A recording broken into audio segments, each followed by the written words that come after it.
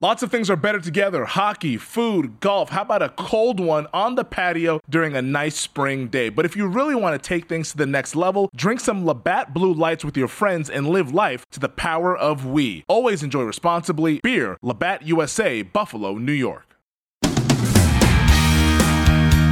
All right, lots to get to today on the GM Shuffle. Of course, it is Conference Championship weekend, so we look forward to the games on Sunday involving the AFC champion and the NFC champion. But major hires, the Eagles get their head coach. Trent Baalke is now the GM of the Jaguars. Dwayne Haskins, it's a second chance. All that more coming up. But we kick it off, Mike, with one of the more entertaining press conferences you'll ever see. Dan Campbell, the new head coach with the Detroit Lions. You know, people get tired of boring coach speaking the same old nonsense.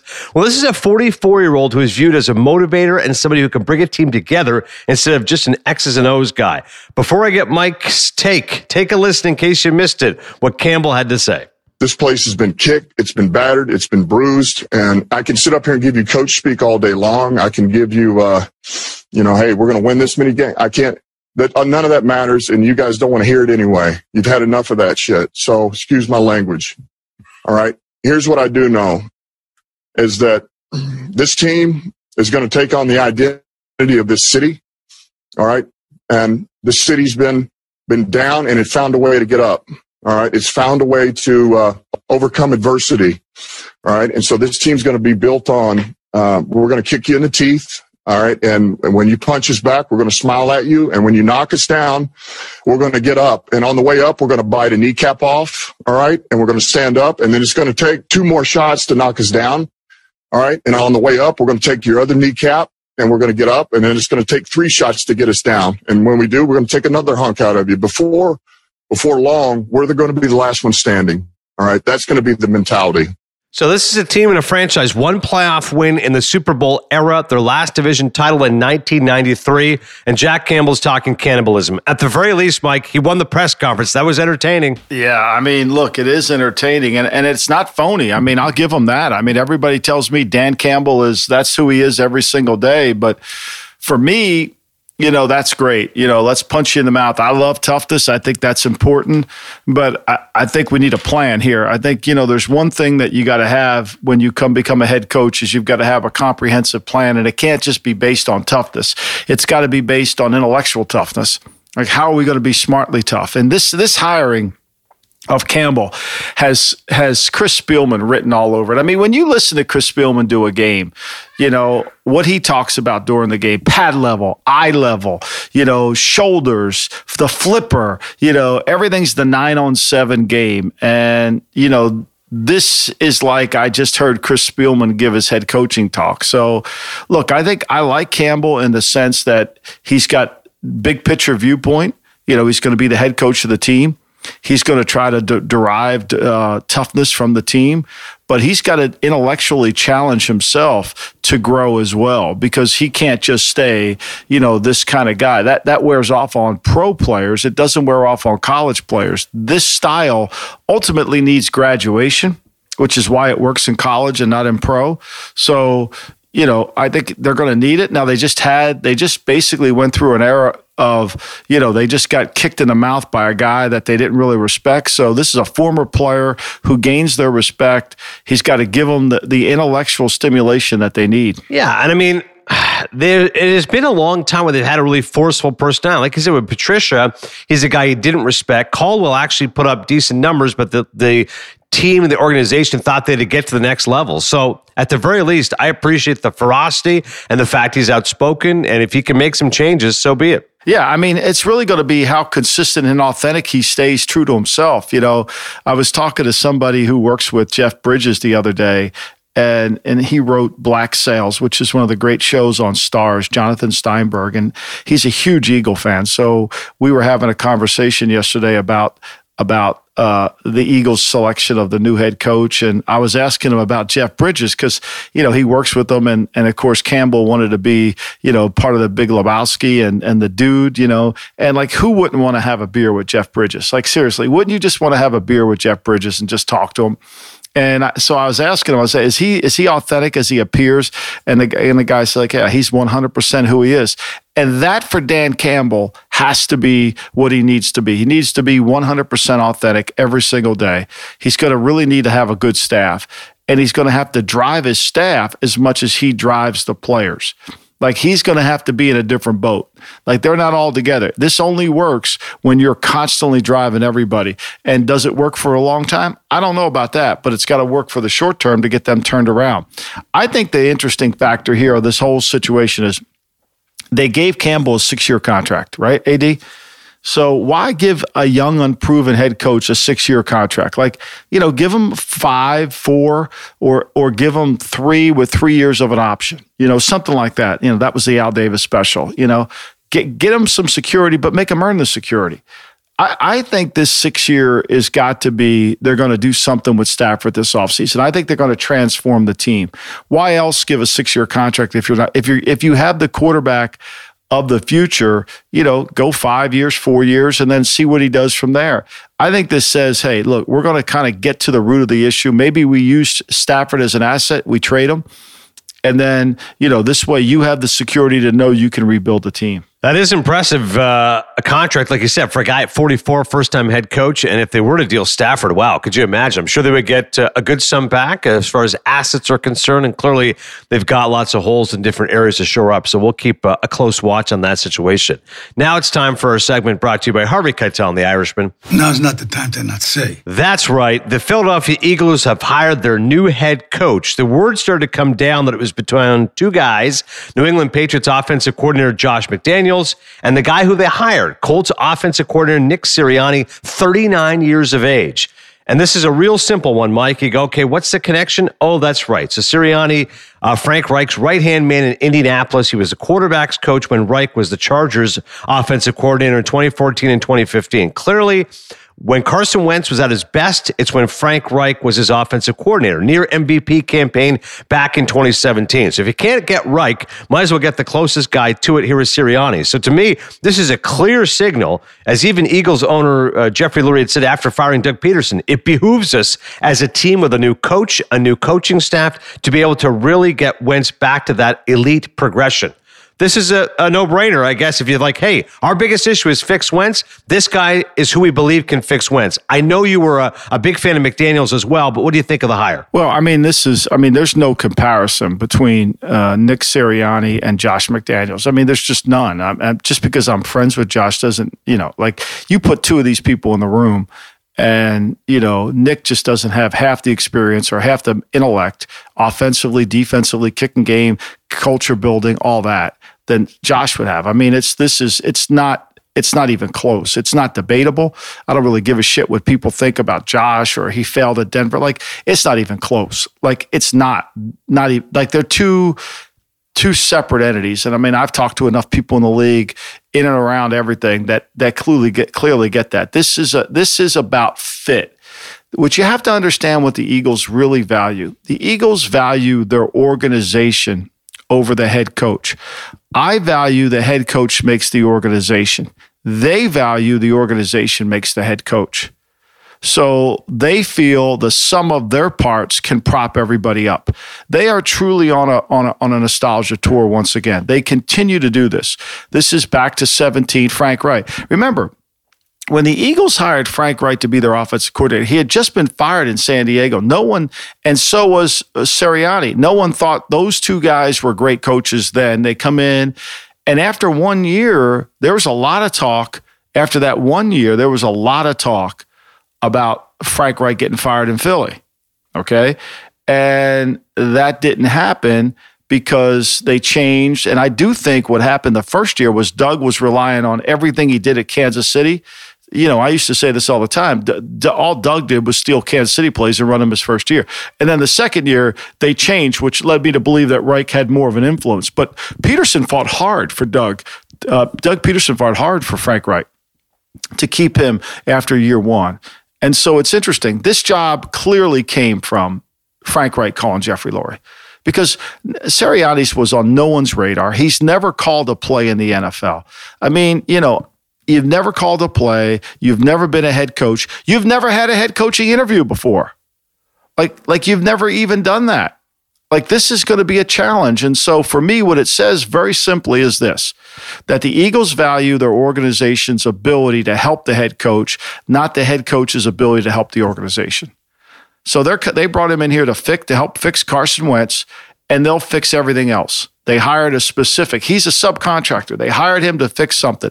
And he walks into a very tough situation. He walks into a very, very tough market to win in, and he walks in with a team that's going to be challenging. And the general manager, Howie Roseman, gets someone that he is not going to be threatening to him. I mean, let's be honest. I mean, Josh McDaniels is used to doing things his way. He wants to do it.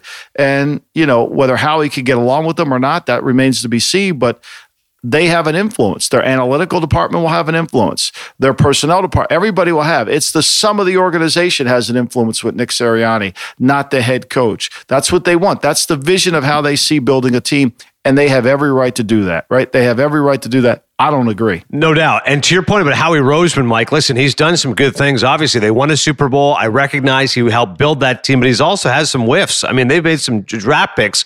J.J. Arcega-Whiteside missing on Justin Jefferson. He's been unable to get the linebackers sorted out, the secondary. I mean, at some point, I don't think it's now, obviously, but at some point, I hope Jeffrey Lurie says, hey, this isn't all on the coaches. This is going to be on Howie Roseman as well. He's going to take some responsibility for not building a strong enough roster here. I don't think that'll ever happen. I don't think that'll ever happen. I think Howie's there for life. I don't think that's ever, because he's never really going to have to, because the organization's involved, not just one person, And so, and Jeffrey has complete confidence in Howie. He sees something in Howie that perhaps others don't see, and I have never worked with Howie, really have never been around Howie, so I don't know. But I believe that, Jeffrey sees something. He's watching a different game when it comes to Howie than everybody else seems to be watching. And he thinks he's running a GM factory, and Howie's developing all these GMs. And that's what he's entitled to believe. I think there's no doubt. But what got this done, if people want to know about how do coaches become head coaches, Jeffrey Lurie listened to Frank Reich. Because I can tell you this, and I'm not going to say anything negative about Nick Sirianni, but I wasn't even trying to do homework on Nick Sirianni, and I heard a lot of things. Like Frank Reich got him this job. Frank Reich said he's smart. He can help you fix Wentz. He went in the interview. Frank Reich gave him all the test answers before the test because he knows how the Eagles operate. He understands the dynamics of the building. And so he basically coached Sirianni up on how the culture works and gave him the words that he has to say to be the culture. This is going to be a really hard job. Make no mistake about it. This is going to be a really hard job. And there's nowhere in his resume that says he's prepared for this. And the city of Philadelphia is not the place that you learn to become a head coach. It's really not. So, the organization is going to support him. They believe the organization supported Doug. They ran out of time because intellectually they didn't feel they could continue that way. We'll see what happens here. It's like a heist. It was an inside job, right? It's a lot easier to pass the test when somebody's feeding you the answers. So Frank Reich, hopefully he gets 10% from Sirianni. There's no doubt. Look, AD, if you put McDaniels in a room and you put Sirianni in a room, this is not disrespectful. They are apples to oranges. They are way different. Now, you could say, well, Josh might be hard to get along with, okay? There's not a box that Josh can't check off when it comes to football knowledge. He's on Belichick's level there. He's on Nick Saban's level there. Now, you may not like him. You may not like the Patriots. You may not like all that stuff. You're entitled. You're wrong, but you're entitled. You really don't know what the fuck you're talking about when you question that because you have no idea. But everybody can question football intelligence. But I'm just telling you, there's no comparison, none whatsoever. That being said, it may not have been the right fit for them. And you say, well, why hasn't McDaniels, didn't he get more interviews? Because ultimately, as we've talked about on this podcast many times, it's an elected position, not a selected position. I think if the Eagles really had their way, they would have hired Arthur Smith. I don't think, and I can't verify this yet, but I don't think they could get Arthur Smith. I think they wanted Arthur Smith. They couldn't get him. He went to Atlanta. There's some talk about that out there. I don't know if it's 100% accurate, but Arthur Smith, he interviewed in Philly. He went there because he knew going into Philly, there was going to be a lot of hurdles to jump. Well, that's interesting. Hopefully McDaniels gets a shot somewhere because, like I said, he certainly has had the resume and the acumen. He will get an opportunity. I mean, look, we talk about the great line, history doesn't but repeat, but it rhymes. It's rhyming for a guy like Josh McDaniels. I mean, Bill Walsh, couldn't get an interview. Paul Brown killed Bill Walsh. He didn't want to lose him as an offensive coordinator, so he killed him. No team called for him, right? And he couldn't get an interview. So when he got passed over as the head coach of the Bengals, he just said, fuck it, I'm leaving. I'm going to become the Chargers offensive coordinator. And he did. He went there. And then he went to Stanford for 2 years, and he finally got his opportunity at like 49 years old. He couldn't get a sniff. He invented the West Coast offense. He couldn't get a sniff. And people said Paul Brown put all this shit about him. He was difficult. He wasn't this. Yada. Read any book on Walsh. He'll tell you all about it. It's the same thing. Vince Lombardi went through the same thing. Good coaches go through it. When Belichick was trying to get another job, he's impossible. There's 1,000 fucking opinions. 1,000. None of them know what the hell they're talking about. Like, none of them know what they're talking about. People have an opinion on coaches. They have no idea what they're talking about. Zero. But they have opinions on them. They judge them. They look at the one loss rate. Oh, this guy's a great coach. They have no idea what they're talking about. So it'll come back around for McDaniels. He'll get one. He'll get the right one. This one clearly wasn't the right one because there's too much politicalness within that organization. And that organization truly is on a nostalgia tour. They want to recreate lightning in the bottle.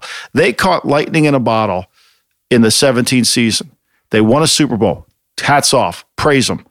But it's hard to duplicate. Fix Wentz, and they'll love Sirianni forever. There's no doubt about that. Easier said than done. We'll get to Haskins in a second. I just want a quick thought, Mike. Any of these, if you want them. Terry Fontenot hired as the Falcons GM. The Jaguars hiring Trent Baalke as the GM. And the Washington football team to hire the 49ers executive Martin Mayhew as GM. Any thoughts on those? I was surprised. Everybody told me Baalke was not going to get that Scott Pioli was. I don't know who put that rumor out, but Baalke obviously got it. He was in San Francisco when they won some games. It'll be interesting to see the partnership between him and Urban Meyer. Fascinating hire. I love Joe Cullen, nice person, D-line coach. They hired him as a defense coordinator. I've never seen that before. It's going to be hard for a D-line coach to become coordinator. That was an interesting hire by Urban Meyer. Martin Mayhew is going to report to Ron Rivera, but it's good for Martin Mayhew. He got himself a gig.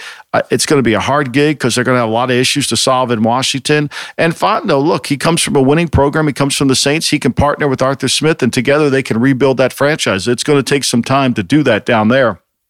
But, and then I think Brad Holmes is really in the hardest spot of all because he's got Spielman he's got to deal with Spielman, who says he's not really involved, but yet he's in there coaching players on fundamentals and technique and watching tape with them. But I'm not really involved. Yeah. Like, could you imagine me working for Belichick and I got Devin McCourty over there teaching him free safety play, and I'm not even his fucking coach? I mean, seriously, how do you think that would go over? That would be not real good. Could you imagine that? Oh, hey, Devin, I want to go over some fundamentals and techniques with you. Like, you don't even know what we're teaching. Like seriously. But that's the Detroit Lions. Yeah, go figure. Want to do a little on Dwayne Haskins before we get to the games. Haskins gets a second chance with the Pittsburgh Steelers. First-round draft pick in 2019, one-year deal with the Steelers, released by Washington. We all know what happened. Photographed without a mask at his girlfriend's birthday party. Fined $40,000 for his second breach of the COVID-19 protocols. Lost his captaincy, partying with strippers. Still started against the Panthers, played poorly, was benched, then demoted in favor of another player, Taylor Heineke, and then abruptly released. Pittsburgh, we know what the situation there is, Mike. Roethlisberger, $40 million over the cap, one more deal. I mean, it's a little ugly as far as what's going to happen with the quarterbacking situation. Maybe Ben retires. Maybe he plays the one more year. Maybe Mason Rudolph's the answer. Or maybe they figure, why not? Let's give Haskins a chance. This isn't a surprise in that you and I both said he would get another chance. But listen, this is your one shot. Mike Tomlin is not going to suffer fools gladly. It's put up or shut up. Yeah, I mean, he has no choice, right? I mean, this is the last stop. I remember when I was... I remember talking to Tyrone Wheatley after we traded for him. Jimmy Johnson traded him to us for like a 7th when I was at the Raiders. And we called him in and I said, Tyrone, there's a sign that leaves Barstow, California. It said, "Eat here, we both starve," because there's no place between Barstow and Vegas to do anything.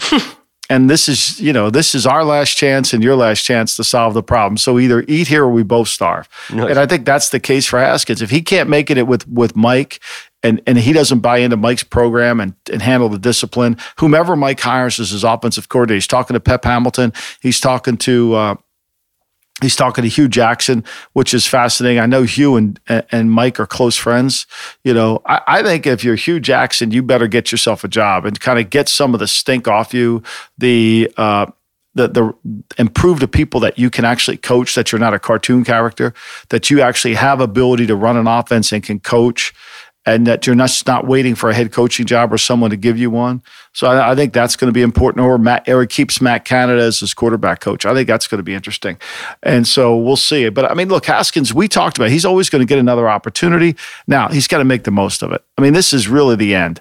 But I want to touch on something that I just read this morning, AD. I just think this Robert Saleh in New York is going to be really entertaining. So he comes out today and said, I want players to know I'll help them get paid as much as possible. Like, if you're the owner of the team, right? That sounds good, right? That sounds really good. He thinks players are in this thing together, right? I get that, right? Like, but you don't have to tell, like, that makes your management sit there and say, like, how do you negotiate a contract and not pay the player what he thinks he's worth, right? How do you do that? Like, well, you said you were going to get me paid as much as possible, and now you're offering me this. Like, how does that work? How does that work? I'm all for paying the players, and I think a coach's job is about your ability to make the players better. No denying that. No denying that. But you can't say that, because then when you go offer them a deal, you said you wanted me to get paid as much as possible. And now you're saying I'm only worth this? It doesn't make any sense to me. Why would you say that? Yeah, I'm about to say, when you're talking to both sides of your mouth, eventually people are not going to be happy with you, because you can't be sending mixed messages, as they said. When we come back, we're going to preview the NFC and AFC championship games. Is Patrick Mahomes playing? We'll tell you next. The NBA playoffs are heating up, and so is the action at DraftKings Sportsbook, an official sports betting partner of the NBA. With same-game parlays, live betting, odds boosts, and so much more, don't miss out as the NBA postseason winds down. I mean, these second-round playoffs have been unreal, and we have the conference finals now on the horizon. Make sure you get all those futures bets in before the value disappears. And if you're new to DraftKings, you got to check this out. New customers bet $5 to get $150 in bonus bets instantly. Download the DraftKings Sportsbook app now and use code SHUFFLE. That's code SHUFFLE for new customers to get $150 in bonus bets when you bet just $5 only on DraftKings. The crown is yours. Gambling problem? Call 1-800-GAMBLER, or in West Virginia, visit www.1800gambler.net. In New York, call 877-8-HOPE-NY or text HOPE-NY 467-369. In Connecticut, help is available. For problem gambling, call 888-789-7777 or visit ccpg.org. Please play responsibly on behalf of Boot Hill Casino and Resort in Kansas. 21 plus, age varies by jurisdiction, void in Ontario. Bonus bets expire 168 hours after issuance. See dkng.com/bball for eligibility and deposit restrictions, terms, and responsible gaming resources. Check the most up-to-date betting lines by using the DraftKings Sportsbook app as we dive into the conference championship games. The Tampa Bay Buccaneers and the Green Bay Packers, Sunday at 3:05. The Bucs, the NFL's top rushing defense during the regular season, holding opponents to 80.6 yards per game. That's interesting because, hey, maybe that means they can shut down Aaron Jones. They played once in the regular season. Tampa Bay won handily, 38-10, and Aaron Jones managed just 15 yards on 10 carries. So that's something to keep an eye on, especially after the Packers beat the Rams on Saturday, 188 rushing yards, the most in a playoff game since Rodgers became the starter. For the Packers, look at their O-line, the league's best pass block with rate and run block and rate this season. They're playing without their all-pro left tackle, David Bakhtiari. But of course, Mike, everyone wants to focus on the quarterbacks. Rodgers and Brady, when you add it up, these guys total 80 years of age. Green Bay at home, 25 degrees in the snow. It's tough to bet against Aaron Rodgers. How do you break this one down? Yeah, I do. I think it is tough to bet against him. And obviously, it was Rodgers' worst game of the season. Throws 2 interceptions, 1 pick six, one that got down to the 2-yard line. You know, I think what they have to do is change their approach in the last game was they were trying to get the run game going. Aaron Jones had 10 carries for 15 yards. I think they got to change their approach against Todd Bowles' defense. I think they've got to take a different way and throw the ball in a more controlled passing game, and I think they will. I think it's a hard game for the Bucs. I don't know if Antonio Brown's going to be able to play. That'll truly be a game-time decision with his knee. But they're going to have to be able to convert those 3rd and shorts. When that game started out down in Tampa, Green Bay was up 10-0 early in the game, and Rodgers made some plays with his feet moving around. The Bucs defense was playing really well. They put pressure on Rodgers in that game. Now, without Bakahari at left tackle, they're going to have Billy Lang over there. Can Jason Pierre-Paul really affect this? The way Rodgers is playing, it just makes me feel like it's just too hard for him. There's always a game that looks like it's going to be close come playoff time, but then it doesn't stay close and there's a rout in the game. I just think Rodgers is going to be hard to defend and hard to match point for point in this game. I like Green Bay here. The line is starting to move a little bit down.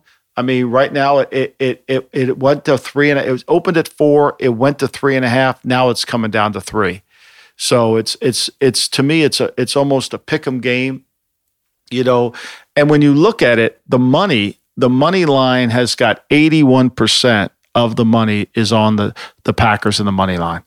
So that tells you a lot. Whereas in the Buffalo-Kansas City game, Buffalo's got 61% of the money in the money line, which means a lot of people think Buffalo's going to win. They're going to take those odds better than taking the points. So I like Green Bay here.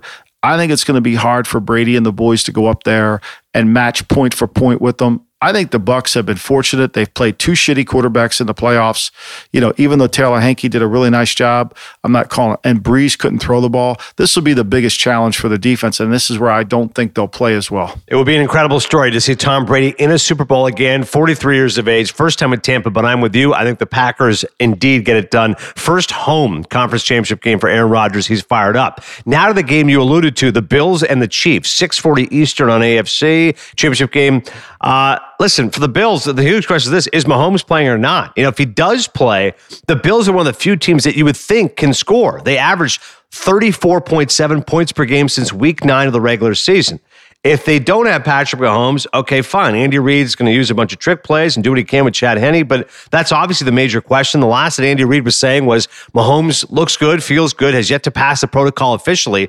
Here's the thing for Buffalo, Mike, and I'm curious the way you would analyze this. Is it the fact they have not played their best game yet a source of optimism? Because you say, well, heck, they beat the Colts by 3. They beat the Ravens when that game could have been a flip 'em if Lamar Jackson doesn't throw that interception. Well, wait for the Bills offense to get unshackled. They're due for a big game. Therefore, they can win this. Or do you go the other way and say, hang on a second. When the going gets tough, the tough get going. The competition has been steeper, and Buffalo's offense proven that they're not as good as we thought. They can't run the ball. They called like 20 straight pass plays at one point, and Josh Allen can only do so much. Which one is it? Is it the Bills are due, or is it they're not as good as we thought? Well, they've won 2 playoff games without playing a complete playoff game. I think there's no doubt about that. There's no doubt that they've done that. They're going to have to play a complete game to win this one.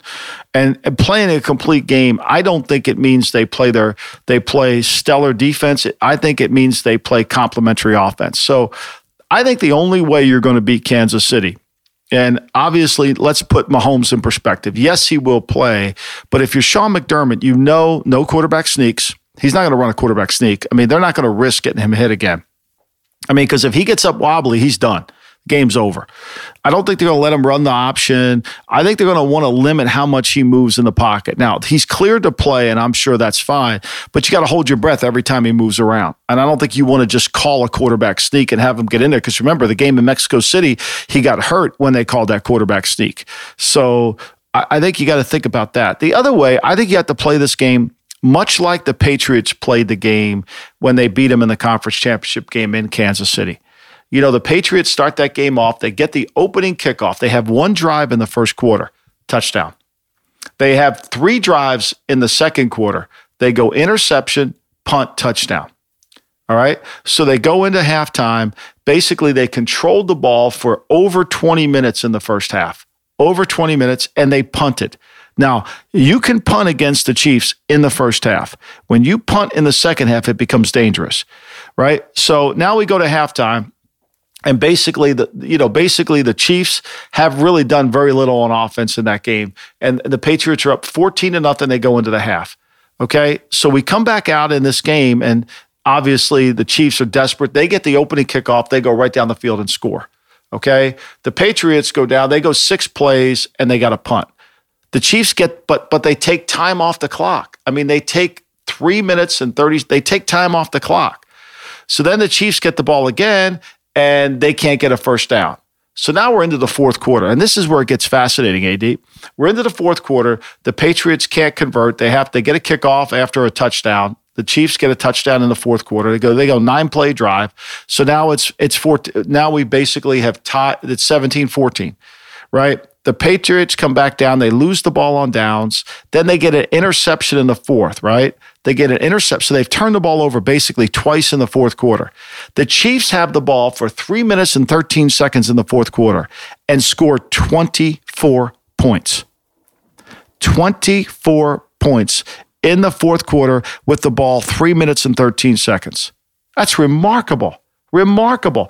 At the end of the day, the Patriots had this ball for 44 minutes and the Chiefs had it for 20 and change. And they still had to go to overtime to win the game.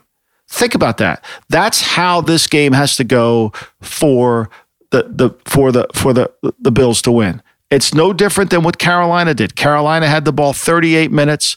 They had it 21. They scored 33 points in 21 minutes against Carolina. This is the game. You got to control the ball, and here's what can happen. You can't punt in the second half. You got to be able to win the second half. You've got to have possessions in the second half where you score, you don't turn the ball over.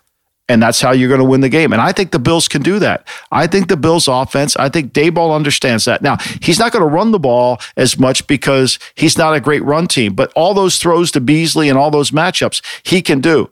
I think he can't play from behind. He's got to play from in front, but he needs the ball last to win the game. Yeah, the Chiefs are just so explosive. Like you said, you got to match them punch for punch. The Chiefs are 15-2 this season, but the last time they won a game by more than 6 points, November 1st, when they beat the Jets 35-9. So lots of close games since that run. I think the Chiefs win the game, Mike, but I'm with you.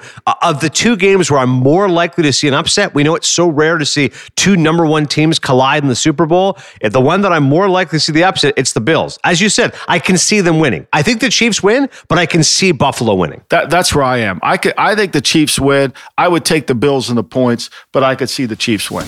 All right, after the break, we'll have a few thoughts on Philip Rivers, plus say farewell to an NFL legend. That's next.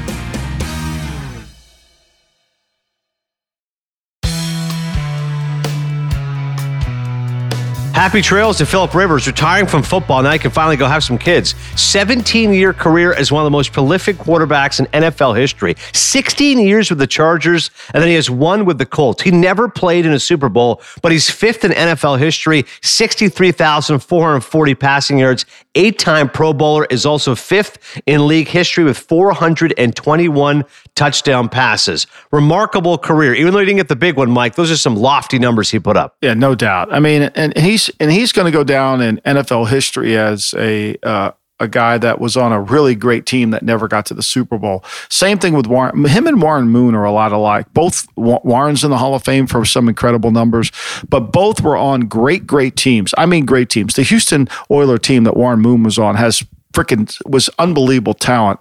The great Mike Holovac picked so many great players for that team that, for me, them only going to 1 conference championship game is flat out remarkable. Same thing with Philip Rivers. That was a really talented team in San Diego.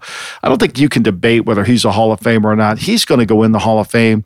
I mean, that's what my next book, AD, is about. That's what I've been working on is really kind of clean up the Hall of Fame, the book of football, basically, and try to talk about how where the NFL is, how it got there, and then all the players in the hall and where they rank 1 to 100. So, I've been working on that lately, and I think that Rivers clearly belongs. Is he a top 100 player?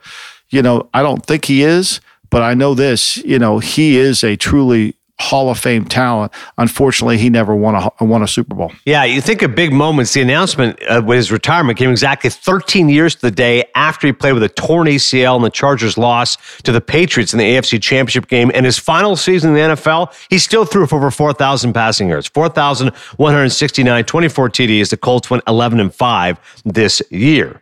As always, you can follow us on Twitter, M. Lombardi, NFL, Adnan Esverk. You can follow us on Instagram with that handle as well, and the show's Instagram page, at the GM Shuffle. One final thought here, Mike, and that is on Ted Thompson, who passed away at the age of 68. Veteran personnel man, spent all but 5 of his 26 years in NFL front offices with the Green Bay Packers, a 2-time Super Bowl champion in Titletown, earning a ring as director of pro personnel in the 1996 season, and a general manager 14 years later. Green Bay, 125 82-1, and 9 playoff appearances over his 13 years as GM. He was inducted into the Packers Hall of Fame in 2019. Your thoughts on Ted and his resume? Well, Ted was just truly the consummate scout. No one liked the road more than Ted. Even when Ted was a general manager, he was on the road all the time. He loved it. He was really good. And he was able to see Aaron Rodgers better than anybody when he was at Cal. He saw him clearly. He knew what he had. He understood him better than anybody. And I think Ted had that gift to evaluate talent. He understood it.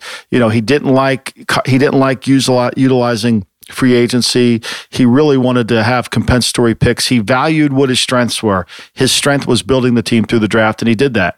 I think if he had a more divergent portfolio in terms of player procurement, it would have been different.